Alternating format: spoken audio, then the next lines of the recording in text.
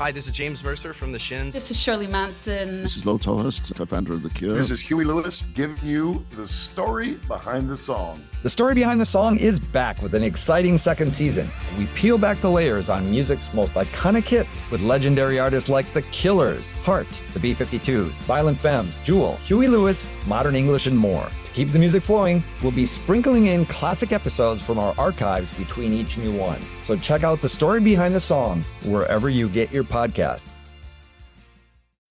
When you need mealtime inspiration, it's worth shopping Kroger, where you'll find over 30,000 mouth-watering choices that excite your inner foodie. And no matter what tasty choice you make, you'll enjoy our everyday low prices, plus extra ways to save, like digital coupons worth over $600 each week. You can also save up to $1 off per gallon at the pump with fuel points. More savings and more inspiring flavors make shopping Kroger worth it every time. Kroger, fresh for everyone. Fuel restrictions apply.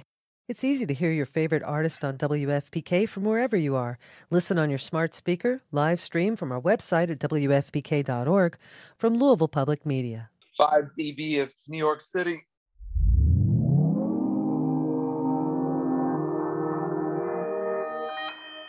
Consequence Podcast Network.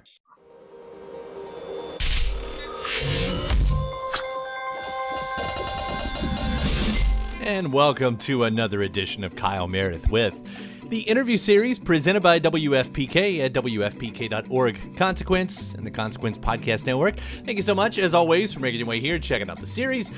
Please hit the subscribe button. I put out 3 new interviews every single week, so it's a great way to keep up with your favorite artists, discover some new ones, and know what's happening in the music world. iTunes, Apple Podcasts, Spotify, Acast, Podchaser, NPR, YouTube for the video versions, or anywhere you get your podcasts from.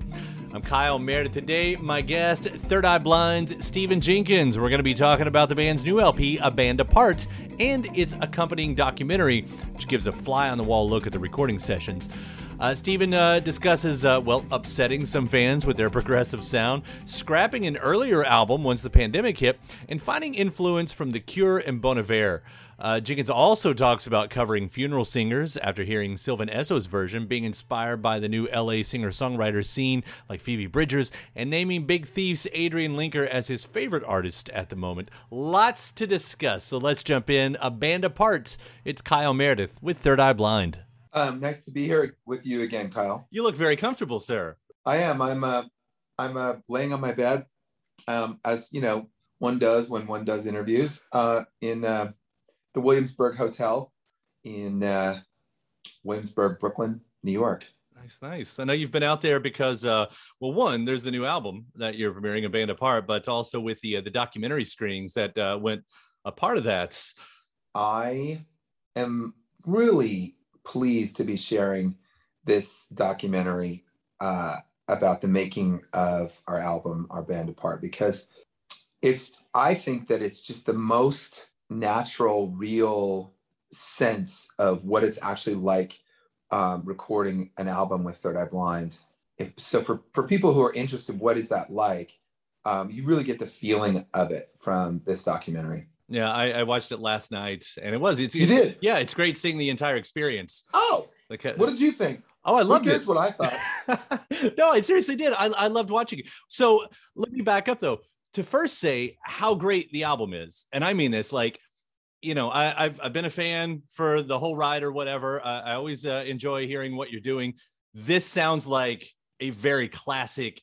I don't mean it sounds old. I mean, this sounds like it will be a classic Third Eye Blind album, like immediately. So you're the first critic I've talked to who's actually listened to the album so far. So it's very nice to get the feedback. I got a really nice review. We've gotten really nice reviews in Pitchfork and Stereogum and Spin. I mean, it's all been sort of great. But you're the first critic I've talked to who's listened to the whole album, so it makes me feel very good to hear that. Thank you. I'm glad you enjoyed it. It is. Let me say this. I don't know how to say it without it sounding corny. You make it sound easy. Like these songs, they're so well put together, and then watching, you know, how the process is done once you're in the studio.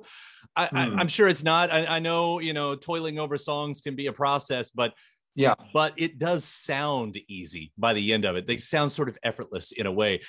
you said a few things in the documentary about it's not extroverted, and you talked a little bit about simplifying. What did you mean, if I had that right? And maybe you were just talking about one song. I sort of took it as a grand phrase right there. No, that was kind of the overall gist of the record. So I think that was something I was saying when I had brought these songs down to Hollywood, because I live in San Francisco. So I drove down there, and the rest of the band lives in Hollywood. And I was trying to give them a sense of where I was trying to go with the record. And once I say all that, we get started. And then as my ideas matriculate through these other musicians that make up Third Eye Blind, it just takes on a life of its own. But that idea of bringing your whole self to it without trying to put on a presentation, without being performative, without having those layers of defensiveness that kind of, shield us in public space, all those things that we shed because we didn't need them in the lockdown. What I was trying to say was, in the making of this record musically, let's keep that sensibility. And this is something that I think that maybe you have this experience. I think so many of us, particularly artists, in the pandemic, because we haven't been in public space, we just become kind of more matter of fact and a little more real and a little more just less razzle dazzle. And that's something I want to hold on to, and I definitely wanted to capture musically. So that's definitely, hopefully there's a sprinkling of that in there that you recognized. Oh, absolutely. And maybe this kind of hits on what you're getting at too, because you also mentioned to a certain point that you were freed up from how, I think you said, how you were supposed to sound, or how you thought you were supposed to sound, or how other people thought you were supposed to sound. Mm-hmm. As you went on that. So I'll turn around. First off, what was that? What was it what is that supposed to sound, and what is the flip side? Oh, well, so we put out the song To the Sea, and some of my fans were just furious. They're like, no, we want rocking guitars. What have you done? Where's the classic Third Eye Blind? And it's just, some people will just want to keep you like,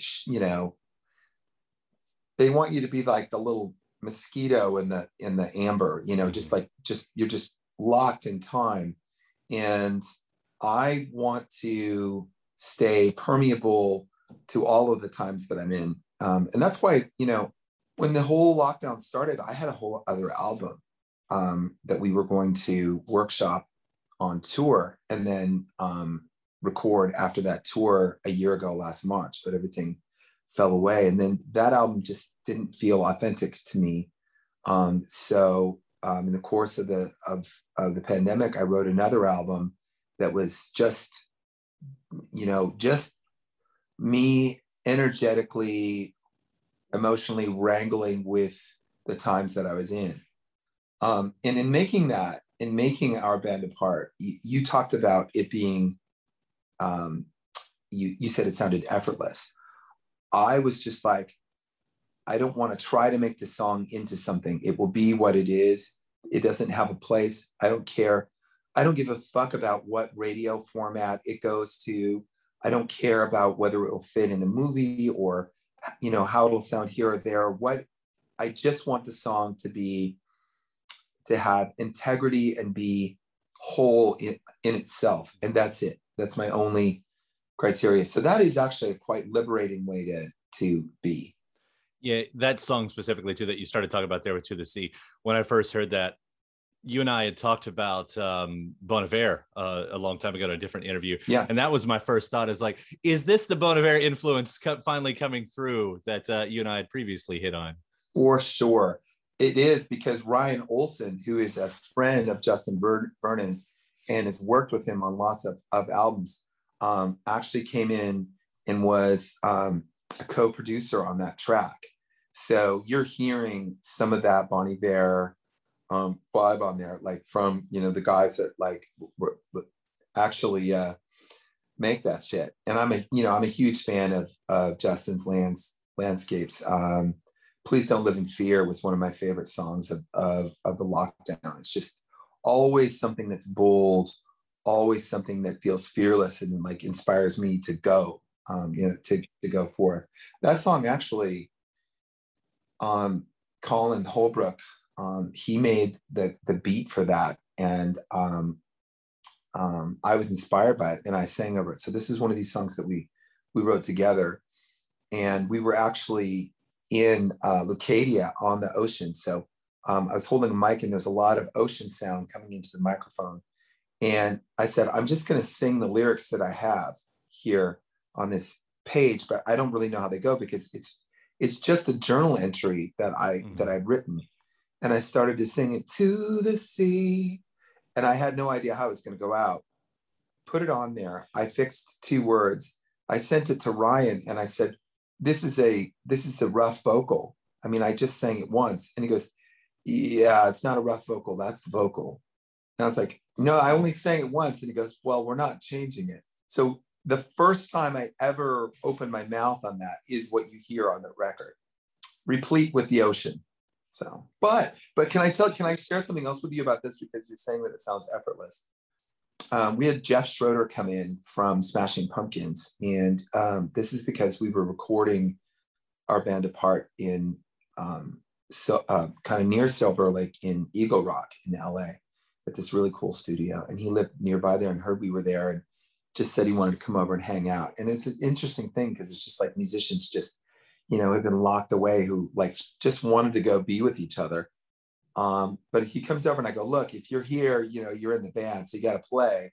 So we were doing this song, Funeral Singers. And so the idea when we record, and this is what you can see when you watch the documentary, is we all track it once, and people just don't do that on recordings anymore. So we played it and we go, I think let's try it a little faster, because we also didn't have click tracks or anything. Let's try it a little slower. Let's try it a half step up. Let's try it 2 steps down. It's kind of like going on and on like this. And they're like, I like the solo that you did on the last one, that one. Should we listen back to it? No, let's just go play it again. Anyway, so we would go in and out of the room each time because you don't get to fix your stuff. We just play it together. We played that song 23 times. And the 23rd take, and we're all in good spirits. We're all just still feeling it. We're all in the hunt. The 23rd take, we're like, I like this one. Let's go with this one. So it was effortless 23rd take. Yes. Glad we were there together. Funeral Singers was a nice surprise. It's the cover on here, and it's an amazing song. I first heard it, of course, when Sylvan Esso had covered it, and I apologize, I don't even remember who did the original version, but I'd love to know what spoke to you about that song, because it is one of the best songs of probably the last decade.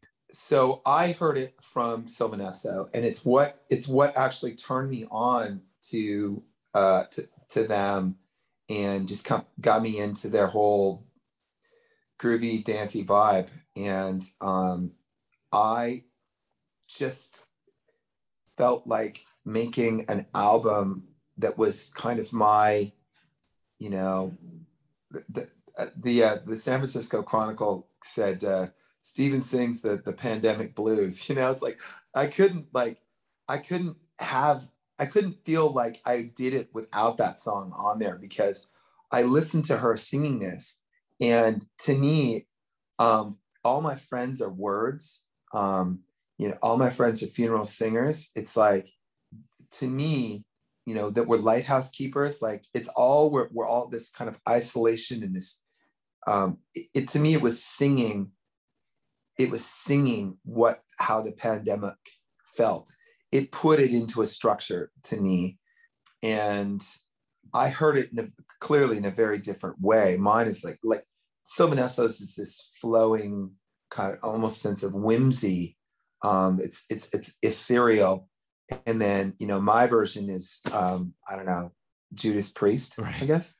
It's quite a bit more rocked up. Yeah. Yeah.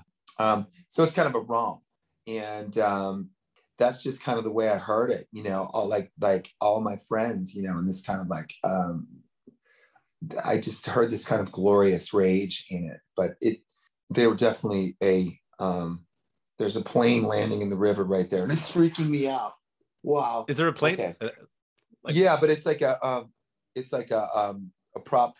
It's got pontoons. Right. So it looks like it's supposed to be landing there, but it's still a little bit trippy. Yeah.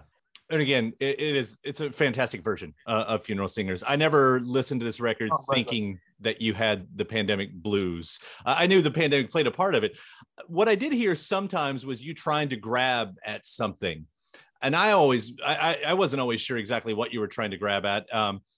Looking at a few songs here, like Silver Lake Neophyte. It's only when you talked about it in the documentary about the insecurities of being a musician, or Goodbye to the Days of Ladies and Gentlemen. I like some of the fun of being a fan of you and how you write is wondering, are you taking the piss out of something, or are you trying to grab at something, to grasp, I guess I should say. I don't know. Am I far off from maybe what was going on? Speaking of those two songs? It's just that, no, not at all. You're really right on the money. It's just that the money is in both places. You can be trying to grasp, you can be trying to achieve, but you can also be taking the piss at the same time. And that is, that's exactly what Silver Lake Neophyte is, because part of this album is me kind of falling in love with Los Angeles. I used to really not like LA, and now I kind of love it. I mean, it's kind of like dear to me. And I was really taken with the LA neo folk scene. There's this kind of thing, and it's inspired. It's kind of a Gen Z kind of thing of being like radically transparent. And there's something about that's very appealing. But there's also part of it that feels like it's like exhibitionism to me. So I would hear these artists and just go, okay, so you're singing like that, and I'm really kind of feeling it. But I'm also hearing the Elliott Smith chords, and I'm kind of blown away. Like I'm really inspired. Like, when I heard Adrian Lenker, I'm just like, I said this I did a playlist for AP, and I said, I hate it when people ask you, who's your favorite artist right now? I've never have an answer. But if I was forced, I would say Adrian Lenker, because like the warmth and honesty that she brings is really quite amazing. And we're talking about Big Thief, right? Well, she's in Big Thief, but the solo in Big Thief. Yeah, she has an album out called Songs, and I just listen to Two Reverse. It's just to me, it's just amazing. And before her album came out, and before there was really any hype, I heard Garden Song by Phoebe Bridgers, and again, that kind of that landscape and that she has this real discipline of being honest in every note. Really, really kind of impressed me. And I kept listening to more and more artists. And then I'm like, okay, I'm beginning to hear like this. I was almost intimidated. I'm like, wow, do I have, like, am I willing? I'm just kind of looking at myself, and I'm like, every songwriter feels this way. But at the same time, I'm also like, is this kind of a pose? And as I was imagining myself being, like back to being like, a singer-songwriter at an open mic night. And I was like, well, if you're being honest, that's actually what you're thinking about right now. So sing that. And I'm sitting there, and I just kind of just went through these issues of how we are always, there's no such thing as discovering yourself. You invent yourself. We are inventions. And we are always these kinds of concoctions. And I think we have to make a little more space for that, this journey of invention that we're all on, even if we have to take the piss out of each other a little bit. I agree with you too. Hearing those artists the first time, Adrian, Phoebe, any of the new crew, that's been sort of hitting these styles, there's that moment where to me it is new. To most people it's new, but because I guess I'm older than them, it's that second, like, what is this and how do I listen to this? I started thinking about like when Laura Nyro would have come on the scene, in the late 50s, early 70s, and it probably felt a lot like that, very much so. Yeah. I guess it's like, the more things change, the more they stay. I don't exactly know what I'm getting at there, but I do understand what you're getting at. But I do feel like I felt a real fresh energy that inspired me. And, I live for that moment in music where I'm getting freaked. And I definitely felt that in this scene. So Silver Lake Neophyte is kind of, it's just kind of an ode to not only just like the songwriter's dilemma, but also to like how we're trying that the process that we're all in of coming into the fullness of self. And, even though there's probably a lot of posing that goes on in that thing, so. I do appreciate though, there are a few really comfortable spots. I say comfortable spots, like, for all of the new things that you're also doing in here, you do give a few nods to the past. As I hear it anyway, at the beginning of Dust Storm, my first thought was, is that The Cure? Are they doing The Cure on purpose right now? It's the bass line, it's the drum, it's all there. It's like, tell me that's on purpose. It's just rip. I mean, well, let's put it this way. My guitar tech, Danny, who's kind of like, he's like this, I don't know what he is in our band, but he's very important. He's always around. He goes, it's the best Cure song ever written.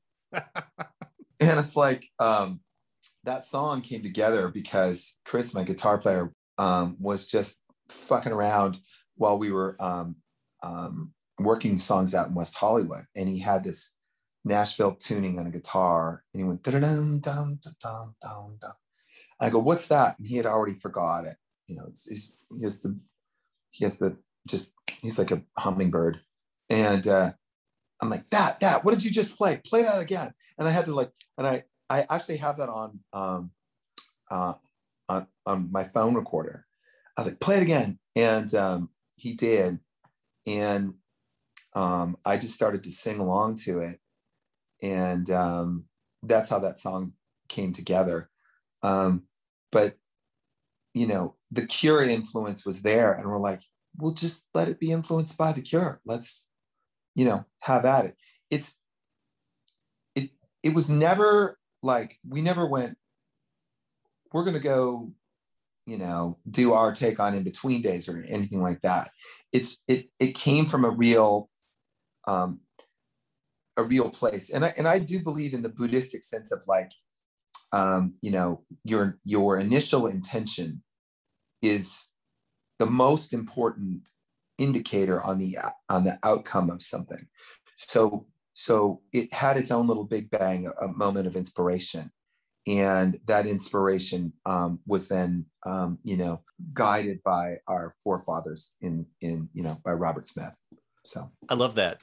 I love the way, that you put that. I'll wrap up by asking the least important question and maybe the most important question. If you've seen the documentary, who got the $5 at the end of this all? Should I tell you? Okay. Well, we have to set it up. So I was walking up the street and I found $5, and I just thought it was like, I was like, well, this just means everything. It's just going to be great. And I'm like, this is very important, $5. So when I went into the studio, I said, this is a lucky $5, and it's going to go to the most exemplary musician at the end of this. We took 10 days to record the record. And I said, at the end of this, it's going to go to whoever's, the best. And it went to our bass player, Cav. Yes. It's most exemplary. Yeah, right there. Yeah. Good on him. So great. Good on him. He's got another $5 to his name. So, and somehow I just love seeing him, like, I love seeing him play because he does so much for our band, and when you watch him play in the documentary, you can just see how like deeply connected and like how much like joy he's getting. Like he's just kind of beaming with joy in this connection to the track. And I think it shows up on the album because of him. Totally worth $5. What did he do? Buy a burrito with that hanging on the wall? What do you do with that? I just don't know. He likes coffee, and that, so that'll get you the coffee if you're willing to stiff somebody on the tip, in the greater Silver Lake area. Well, Stephen, it's such a great record, A Band Apart. What you all are doing, what you're doing, not every artist can pull it off, this far into the game. So, dude, congratulations on this. I really do love this album. Thank you. It really warms my heart to hear that. Thank you very much. It was a pleasure to talk to you. Thank you for having me. So you want to be a rock and roll star? No? Well, how about a podcast star? Well, as it turns out, there's a new all-in-one platform just for you. It's called Anchor, and it's the easiest way to make a podcast. And check this out. It's free. There's creation tools that allow you to record and edit your podcast right from your phone or computer, and then Anchor will distribute the podcast for you so it can be heard on Spotify and Apple Podcast and, everywhere else in podcast land. And what's even better, you can actually make money from your podcast. Go figure. No minimum listenership on that. It's everything you need to make a podcast in one place. So go ahead. Download the free Anchor app right now or go to anchor.fm to get started. So what are you waiting for? Podcast stardom is within your reach. I'm also going to include a couple older interviews I've done with Stephen. This first one takes us back to 2018 when they were touring the covers record, Thanks for Everything. We talked about recording the songs Joke and Blood Bank, a Bon Iver song, as we discussed Bon Iver in this previous interview. So let's do this part 2 of Kyle Meredith with Third Eye Blind. Hey, Kyle. Happy to talk to you. This new EP, Thanks for Everything. The math is right? You're living in the land of the EPs. Isn't this the third one in 3 years? Yeah. Although, there were a lot of, in the sort of classic 70s, 7 songs that made an LP. So call it what you will. I mean, just our records tend to be much longer, and I'm comfortable with them being shorter now. Yeah. 7 songs in this day and age is still a long listen. With it being a covers record, though, it's called Thanks for Everything.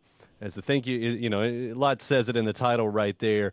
Was there any game plan? Yeah. How far do you push a cover to somewhere else, or do you try to stay true to it? Was there any of that talk going into it? There's no cookie cutter for it. So, like, a track like In the Fade is pretty much unrecognizable from the Queens of the Stone Age version. And what it yields, a good song sort of yields an emotional condition.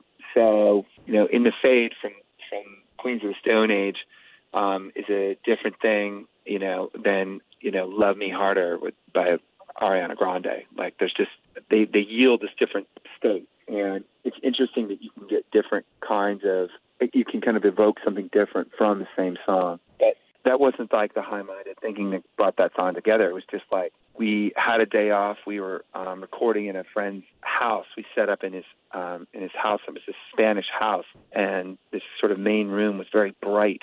And I was like, this sounds like the Power Station. It sounds like Tony Thompson or something. And so we were sort of jamming in that kind of like almost 80s Power Station funk vibe, and we just let that lead us into the way that we rendered that song. Yeah. So there's really it's really quite thoughtless.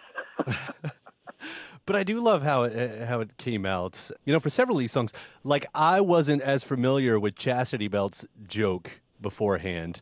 And I love your I love your version. Your song, it stood out to me. I went and listened. Of course, I chased down the original after that, as I did for all these. Some of these I knew, but I still went back and checked them out. Like, I hadn't listened to them in a long time. But I will say, especially that one, like, that's a hell of a rendition right there. Oh, thanks. But I'm not even close to Julia's vocal. Like, I said she's like the Nico of the Northwest. Those guys are deep, deep, deep into Seattle. And there's so many things I love about Chastity Belt. We saw them in Berlin. We were both playing Berlin at the time.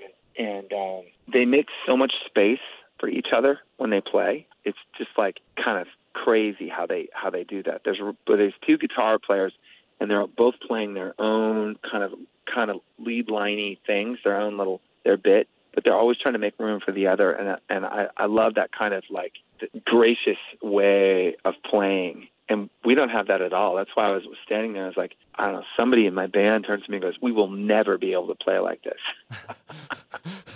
But I know that's... And Julia's voice, it's just like, I mean, she sounds like Nico to me, but without the pretense. I did read that was sort of some of the kind of reason for doing this record is I guess, for inspiration going into the next record. I mean, do you take those things right there and do you try to apply that to what you're writing? I definitely think it's a palate cleanser, and this is, Brad, our drummer, was talking about this. Was like, we have the studio time, but we're not ready to actually track. And I'm like, well, we have this day off in Düsseldorf, Germany. Let's get in the studio, and I mean that's where we recorded Blood Bank there. It was great. It was cloudy and it's kind of perfect because his music's very cloudy. And Brad was saying like it's really good to get into different rhythms, a different harmonic, a different intervals in the vocal, and it's kind of like a palate cleanser. Does it influence? I don't know. It definitely felt better for how we're going to go about doing what we do next, but I'm not sure how much of it's influencing it. Well, the interesting thing about these song choices, none of them are, and I'll put in quotes, hits, if you will. And I thought that really does make it a standalone record. It's sort of in the way you were talking, about the 7 tracks as well, but it sort of makes it its own thing, whereas if this were any kind of a hits package or even had some really big radio songs on there, it feels like it would throw it off, or that would have automatically become the center of attention. And maybe you answered it earlier where you said there wasn't a lot of thought that went into it, but did you try to stay away from really popular songs by any kind of purpose? I did. I didn't want to do songs that most people already had their own. I wanted to be able to listen to this record and for it to be new to you, basically fresh to you. Mm-hmm. Yeah, I don't see the point in redoing somebody else's huge hit song. Not that I wouldn't, at some point, but I don't know. Sometimes that feels a little bit, for me, turns into kind of like a commercial venture. And clearly this is not a commercial venture since we're giving all the money away. Which is very admirable. You should go ahead and plug that. Talk about that as well. Where's the money going on this? This is supporting the Warhol Museum in Pittsburgh. Everybody in the band, we like to go out to galleries and museums along tour. And some places, for example, the Warhol has an outreach program. And when we were there were all these little kids rolling in, and you could just see that they were getting ignited by what was going on. And there's something flippant and accessible about Warhol, where he's just like, very proto-punk and like I'm just going to take this thing and just stamp it. And that you could see that those kids just lifting up from it. And so we were like, we should just donate this because, we didn't write these songs. So this is kind of like, this is all kind of a gift. Let's just keep that gift rolling forward. We took by the way, like the studio costs off. So just want to keep it real. Like we did do that.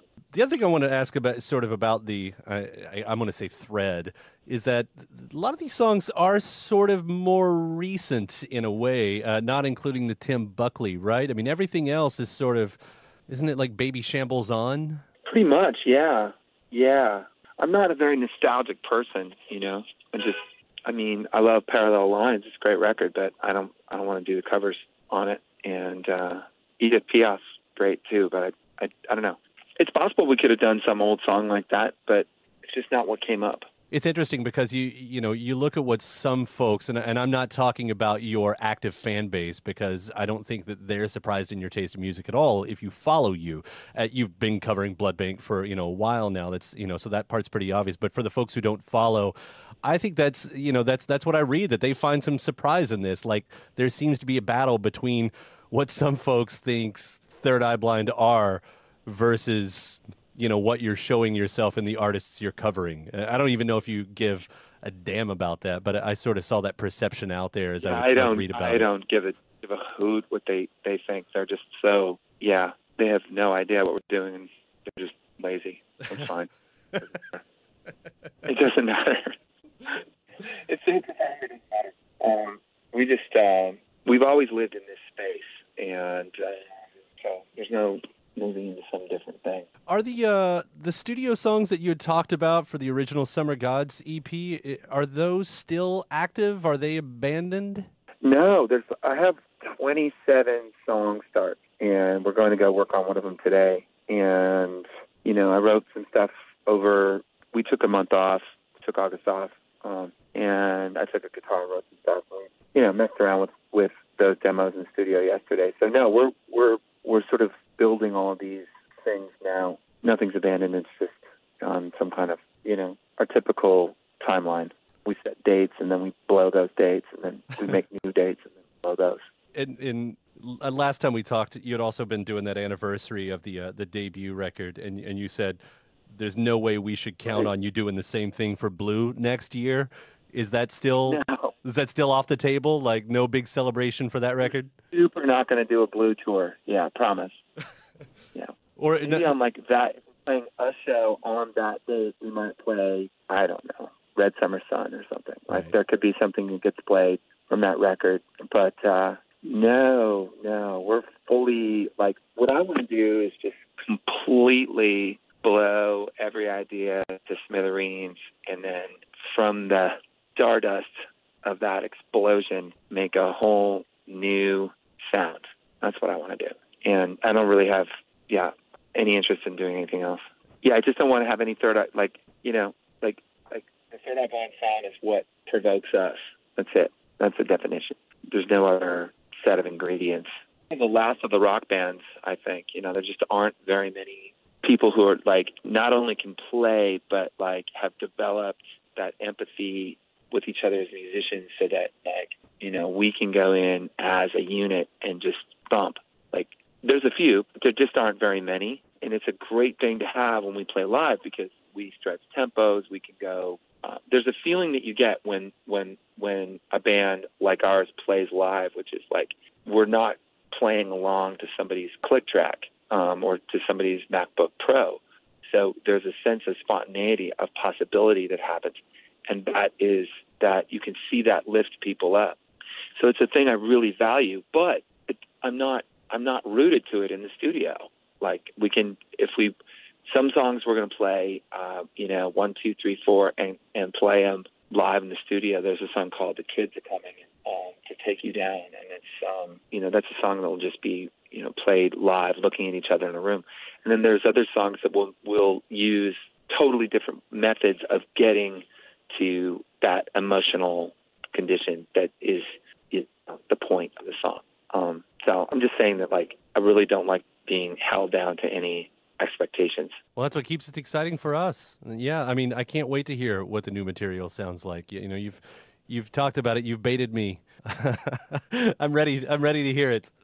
I think it's going to be a much more immediate record. A lot of our records you need to kind of like live with them for a while.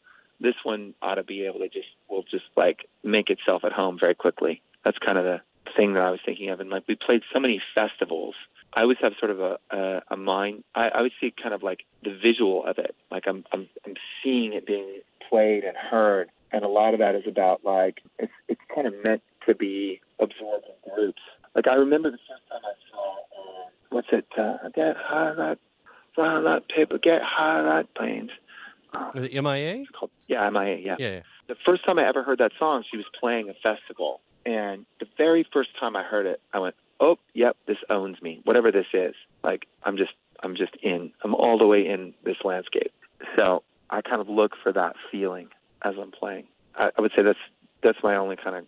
Also, it's like I'm just dying to be freaked. Anytime there's like a chord or a like a chord change or something that just feels kind of tried and true, I'm just like, get rid of it. Like any phrasing, I just want it to be like, I want to be able to be blasting this in London and for it to feel right. It's got to stay strange for me. Well, knowing full and well that you might blow the date out of the water, is there at least a hope of when we might hear some finished stuff? Yeah, spring for sure. That's really, that's what I'm working on. We're working on it now, but just things get in the way, and we've got some festivals and a few like one-off gigs.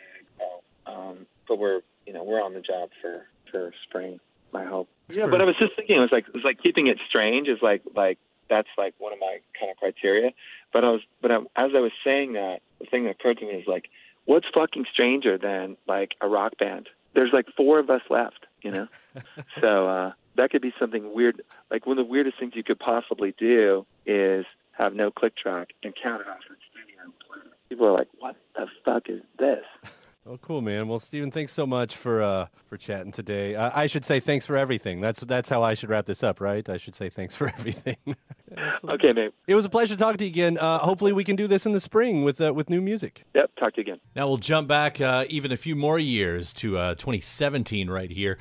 Stephen and I got to talk about the 20th anniversary edition of their self-titled debut album, as well as the current state of political affairs at that time, and leftover B-sides and demos. This is part 3 of Kyle Meredith with Third Eye Blind. Hi, Kyle. Let's make some radio.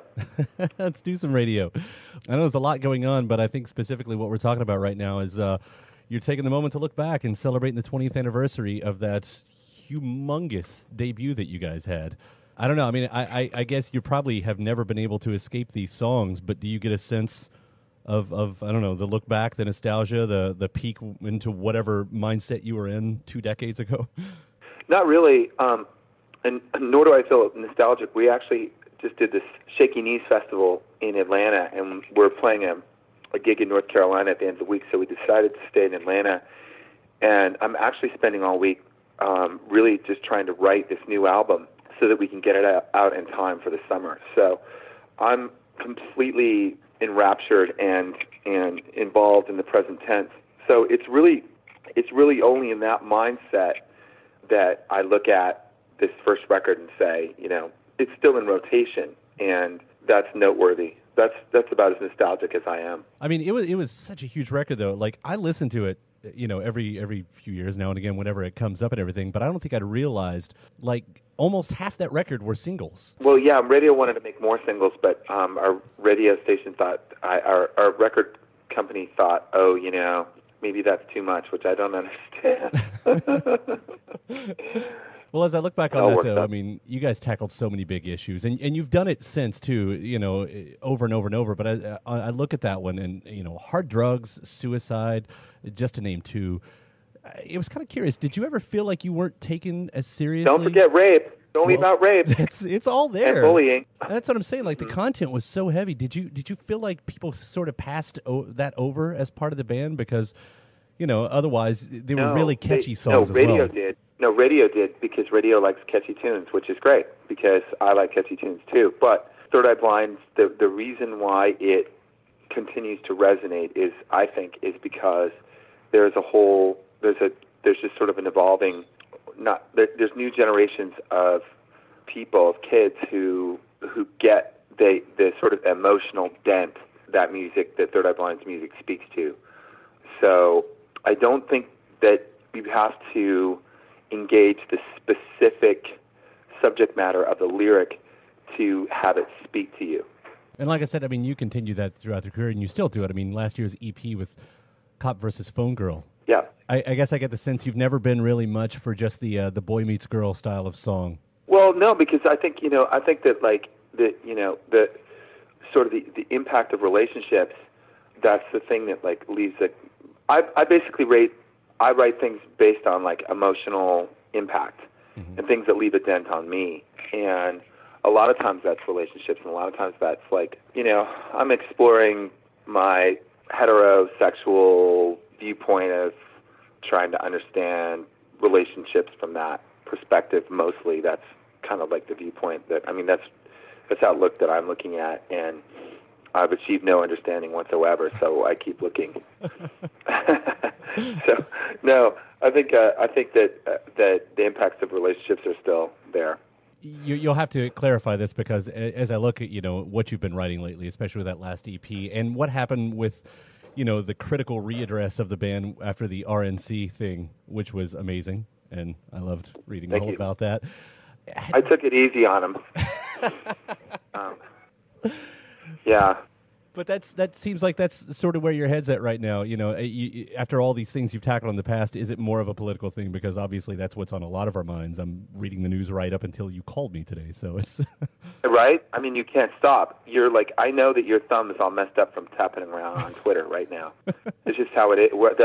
We're on pins and needles right now because it's the strangest thing. It's like, it looks like we have a Russian operative in the White House. Like that seems to be pretty clear. And your senator, Mitch McConnell, is okay with it. He's really complicit in treason, and he seems to be all right with it. He's a really terrible, terrible person, and you guys got to get together and get Mitch McConnell out of the Senate. He's a self-serving, absolutely hypocritical, complicit in treason individual who has no care about the norms of American political system. Let's just call it as we see it. He is bad news. Yeah, we've been, I mean, luckily Louisville is, the blue spot, unfortunately, in the red state. So, I know you guys are the Austin of Kentucky. We really are, and we've thought that many times. San Francisco of Kentucky. I know.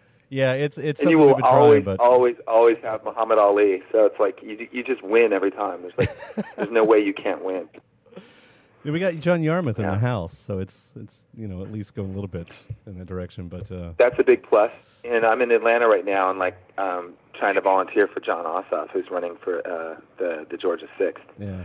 So that's what I love it doesn't really matter. I have a lot of Republican friends. It doesn't matter if you're Republican or a Democrat. This isn't about any of those issues at all. Like I don't really care about the partisan stuff very much.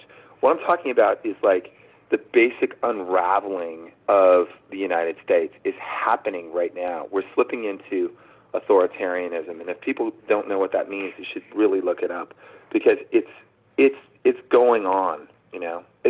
It's kind of incredible, and that's why people who are woke to this are constantly absorbed in it. So I hope you don't mind me pulling this back around as we're here to the music. Sure. Is this what I should expect from this album that you're working on?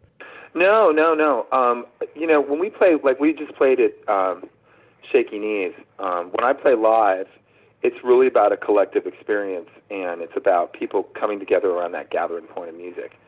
So that's really what I care about there. It's about creating fellowship. And that's a non-political moment. Mm-hmm. That's an emotionally connective moment. But if you put a microphone in front of my face, as you're doing right now, and ask me what I think, then I'll say what I think. Yeah. But when we play live, it's really about how we feel, and it's about creating feeling. And sometimes those feelings are really fierce, but it's about the emotional landscape that we're really talking about. Even when they're sort of outwardly, even when it's things that are sort of out in social space and not internal emotional issues, it's still about the emotional response to them. And I think when I make records, it's not an intellectual process at all. Mm-hmm. They're totally two different processes. So I just kind of open a vein and let it bleed, and and just try to be an honest conduit to that sort of feeling and that's kind of coming down, and so it's actually not political. Well, I'm looking forward to hearing that. I didn't know about the new record on in the works anyway, so that's really exciting as well. Sticking out, yeah, especially it's in the so works, quick and after the last we have one. to make it because we start our tour June 9th, and then that's so I gotta hurry up. Right. This is we're talking about this to have a record that has stayed current in a way for 20 years mm-hmm. is quite a thing. I'm not blasé to that, and that's why we've never done this before. We've never played a record in its entirety. Mm-hmm. We played We Are Drugs when we put it out in a club in London once. I guess we did that. We played the whole EP. But this summer we're going to play that whole album, and we'll probably never do it again. We're not going to do it in the fall. We're not playing Louisville proper, so you have to drive to Indiana if you want to come to the show. But yeah. I love it when people road trip to Third Eye Blind shows. I think it's just the greatest thing. I was at the Bonnaroo show, so I've seen you. Oh, somewhat recently. I know it's been, yeah. what, a couple Wasn't years, that right? a trip? That was That's good. crazy. I spent at least the first 5 minutes trying to figure out your outfit, but it was a cool outfit. Oh, it was this Rick Owens thing, and he actually noticed me wearing it. He was like, "Wow, you had the sand to wear that outfit?" It's just clothes, man. Yeah, I know. Yeah. Well, I will ask one more about this one. Then you're talking about playing it front to back. Are you also doing the unreleased songs, B-sides, and all that in the set, or is it just the album? Yeah, we're trying to figure that out. So I think. There was a song called All Right, Caroline that almost made the first record, but all the sort of what fits and what doesn't fit, it didn't go on the record. And that's on this sort of these extended B-sides that are going out with the 20th anniversary of our first record. And we might play that one live. Yeah. It's a great song. We might play some other obscure songs. Thanks. Well, it's funny. It's like I never finished the second verse was the big problem. And if I can't finish a lyric, I just can't do the song. So it just stalled, and then all these years later, we went into this recording studio in Brooklyn, this just little kind of super vibey, dumpy spot, and we tracked that song really, and we tracked it really fast and rough. And at that point, I was like, I've got to finish these lyrics. So I actually did, and so there you have it. All Right, Caroline. No, all week. I mean, since it's gone up online and everything, I've had it on, so I really do enjoy it. And if there's more that's going to be on it, I can't wait to hear that as well. I don't know if there's any more like that or if it's just the other stuff has been out there. But nope, there's a couple more tracks coming out. Awesome. Well, is this something you want to do also with Blue? And 2 years away from that one, I guess. No, I'm never doing it again. No, this is it. This is it. We're going to go out and play. We're going to play that first record. We're going to play a bunch of songs. It's going to be, a whole night of music. But we are, at some point, going to play that whole first record start to back. And no, I'm not going to do that again. Just this summer. Right. Well, cool. Well, Stephen, it was really great talking to you, and I'll make the trek up to Indianapolis for you guys. Well, I'm looking forward to seeing you. Thanks for having me on your show. All right. Take care, man. Bye. And again, my thanks, Stephen Jenkins. The new record is called A Band Apart. And thanks to you, again, for checking out this episode. Hit that subscribe button before you get out of here. You made it this far. Why not? Again, iTunes, Apple Podcasts, Spotify, Acast, Podchaser, NPR, YouTube for the video version, or anywhere you get your podcasts from. Subscribe to Kyle Meredith With for 3 interviews every single week. And then after that, head over to WFPK.org, where I do a show Monday through Friday, 6 p.m. Eastern. That's an hour full of song premieres and music news, anniversary spins, and bonus interviews. Monday through Friday, 6 p.m. Eastern at WFPK.org. Consequence has your music and film news. You can also find me on the social media spots, including Instagram, Facebook, and Twitter, all 3 of them at Kyle Meredith. I do hope you like and follow along. That does it for another edition. I'm Kyle Meredith. I'll see you next time.